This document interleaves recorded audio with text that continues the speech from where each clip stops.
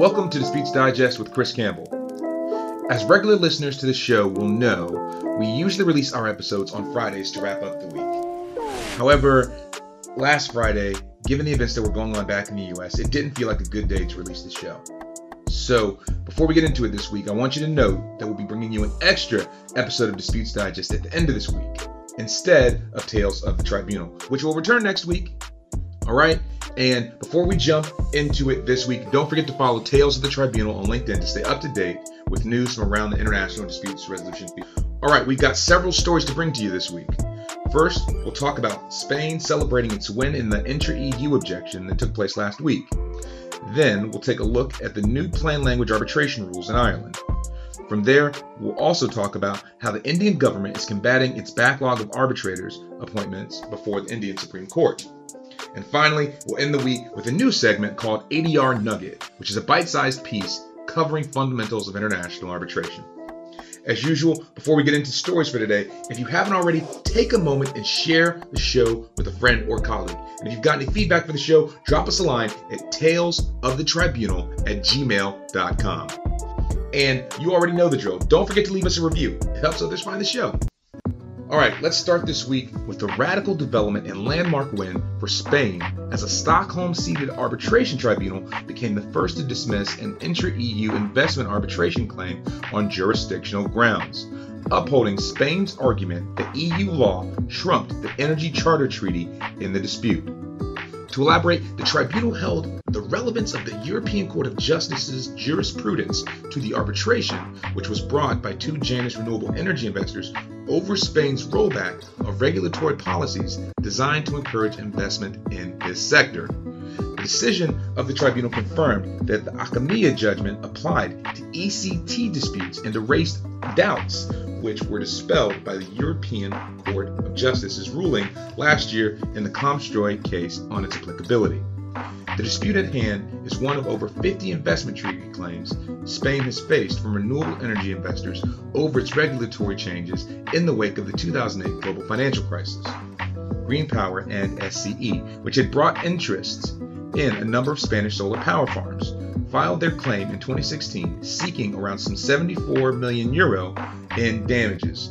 The hearing commenced in Stockholm in 2019, wherein the proceeding was bifurcated at the suggestion of the tribunal following the 2018 judgment in Acamea, in which the ECJ had ruled that the intra-EU bilateral investment treaty disputes are barred under EU law. Now, in the award, the tribunal dismissed Spain's objection that the arbitration brought by the Danish investors was not a dispute between a contracting party of the ECT and an investor of a contracting party, as required by the dispute resolution mechanism in Article 26 of the treaty.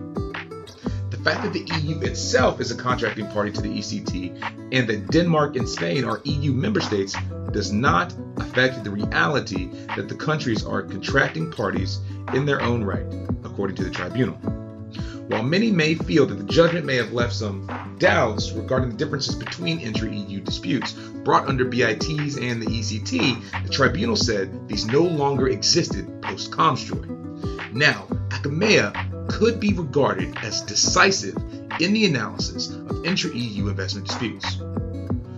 Gordon Nardell, QC of 20 Essex in London, says that the views and issues dealt with in the award are exceptional agreement. He further commented that it's too early to describe this as a turning point, but it's certainly a point of inflection in this complex story. Claimants and funders will now be reevaluating their assumption that in investment arbitration, the tribunal will hand them a win on jurisdiction. This is certainly going to be a developing story with many more threads and developments, and we'll bring you them as they come across. Next, let's head to another part of the European Union, and in particular Ireland, where the Irish branch of the Chartered Institute of Arbitrators has an agreement on a new set of rules that it reached last year and is intended to comply with the agreements of legislation both in the Republic of Ireland under the Arbitration Act of 2010 and Northern Ireland under the Arbitration Act of 1996. Now, for those of you that don't know, the Chartered Institute is a leading international body dedicated to ADR and providing a one-stop shop to assist parties in the resolution of disputes. And periodically, it updates its rules on changes in the market and to align with industry best practices. In this case, the current updates are in response to uncertainties and difficulties with enforcement of court judgments between jurisdictions due to, well, Brexit. Here are some of the key features. They are drafted in plain English rather than so-called legalese or legal speak, and are designed to try and ensure understanding by the parties familiar with arbitration and newcomers alike. They also provide legal certainty in both jurisdictions, affording parties clarity on what they can expect from the arbitration process on both sides of the Irish border.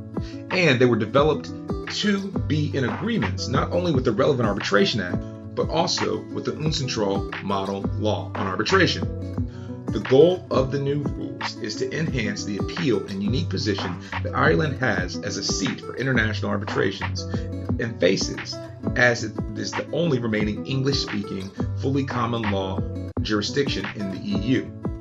Accordingly, if parties want to ensure that the contracts are governed by a common law jurisdiction and are subject to the law of an EU member state, Irish law could be an attractive option.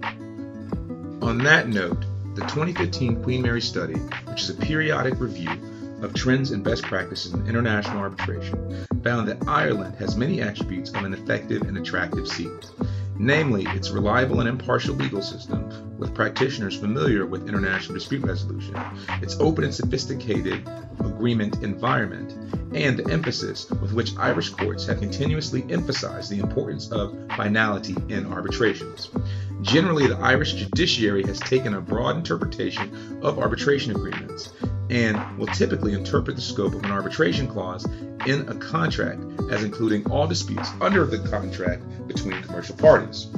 One final interesting quirk about the Irish system is that one High Court judge is designated to deal with all arbitration-related disputes that need to come before the Irish court, from which there is no appeal.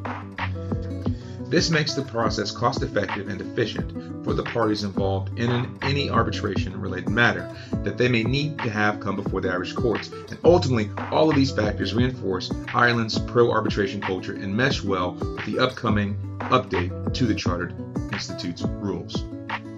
We'll include a link to the updated rules in the show notes. Then, in India, the Indian Supreme Court has ordered that its arbitrator backlog is to be cleared. The Indian Supreme Court has directed the high courts under its jurisdiction to decide within 6 months the application to appoint arbitrators that have been pending for over a year. While the judgment will help reduce a large backlog, it highlights the importance of designating an arbitral institution to oversee the case and appoint the arbitrators to avoid the risk of delay in India related to commercial contracts. For some context, Sections 11.5 and 11.6 of the Indian Arbitration and Conciliation Act of 1996 provide that the court may appoint an arbitrator where 1. The parties cannot agree on the sole arbitrator, or 2. Where there is failure in an agreed appointment procedure. Both provisions are subject to any other agreement specifying how deadlocks will be resolved. For example, the parties can designate an arbitral institution to appoint the tribunal if the parties fail to agree. This action comes after a 2016 appellant asked the High Court of Telangana to appoint an arbitrator under Section 11.6. The High Court did not rule on the application until 2020. This case highlights the risk of relying on Indian courts to appoint arbitrators. Whenever possible, parties should agree to arbitrate under the rules of reputable arbitral institutions, as well as overseeing procedure generally. The institutions will have rules that regulate tribunal appointments, including in default situations. If you cannot agree to institutional arbitration, make sure you include bespoke provisions in your arbitration clauses to cut through any deadlocks to ensure that the tribunal is appointed expeditiously. Finally, ending this week, here is a new segment we're trying out, and it's brought to you by one of our reporters, Elizabeth Arubales. Elizabeth has been working as a reporter for the show, and she has been producing these fantastic ADR nuggets covering various topics in international disputes. This week's focus is on something that we talked about during this week's episode, the UNCITRAL model law, and in fact, that may go overlooked by many, i.e. the difference between the UNCITRAL model law and the UNCITRAL arbitral rules. The model law is a law that individual states may adopt by incorporating into their domestic laws, and it was designed to serve as a blueprint for states to integrate with their existing domestic laws. In the arbitration context, it's meant to help states reform and modernize their laws on arbitral procedure so as to take into account the particular needs of international commercial arbitration. Now, on the other hand, UNCITRAL arbitration rules are based on the selection of the parties, either as part of the contract or after a dispute arises to govern the conduct of an arbitration proceeding to be resolved between them. It can be said to provide a comprehensive set of procedural rules upon which parties may agree for the conduct of arbitral proceedings arising out of their commercial relationship and are commonly used in an ad hoc arbitration. The rules cover all aspects of the arbitral process, providing a model arbitration clause and setting out procedural rules regarding the appointment of arbitrators and the conduct of arbitral proceedings, and establishing them, form, effect, and interpretation of the award. Notably, UNCITRAL is not an arbitral institution in itself, but its rules may be used in referring a matter to facilitating institutions, or the UNCITRAL rules can be used in ad hoc arbitration as well. One final note, and it might be an obvious one: states are directed on adopting model law into their respective legal systems, and parties may use UNCITRAL arbitration rules to resolve their disputes. Yeah, easy, right? I get it. It's especially easy when you're first delving into these topics to get these two reviews. So, Elizabeth, thank you for the ADR nugget. And if you enjoyed this one, let us know in the comments or reviews, and follow Elizabeth on LinkedIn. And we'll include a link to her page on the show notes. That's it for this episode of Disputes Digest. The month of June is in the books, and we have some exciting and great new content headed your way for the coming months as we head into the back half of 2022. To all the members of the LGBTQ+ family, happy Pride Month. Like I said, we'll see you at the end of this week with an extra episode. In the meantime, we'll be back in your newsfeed with more news from around the international, dispute resolution, legal, and business worlds soon enough. If you have feedback or comments for the show, drop us a line at talesofthetribunal@gmail.com. Until next time, this has been Disputes Digest by Tales of the Tribunal. None of the views shared today or in any episode of Disputes Digest is presented as legal advice nor advice of any kind. No compensation was provided to any organization or party for their inclusion on the show, nor do any of the statements made represent any particular organization, legal position, or viewpoint. All interviewees or organizations included appear on an arm's length basis, and their appearance should not be construed as any bias or preferred affiliation with the host or host's employer. All rights reserved.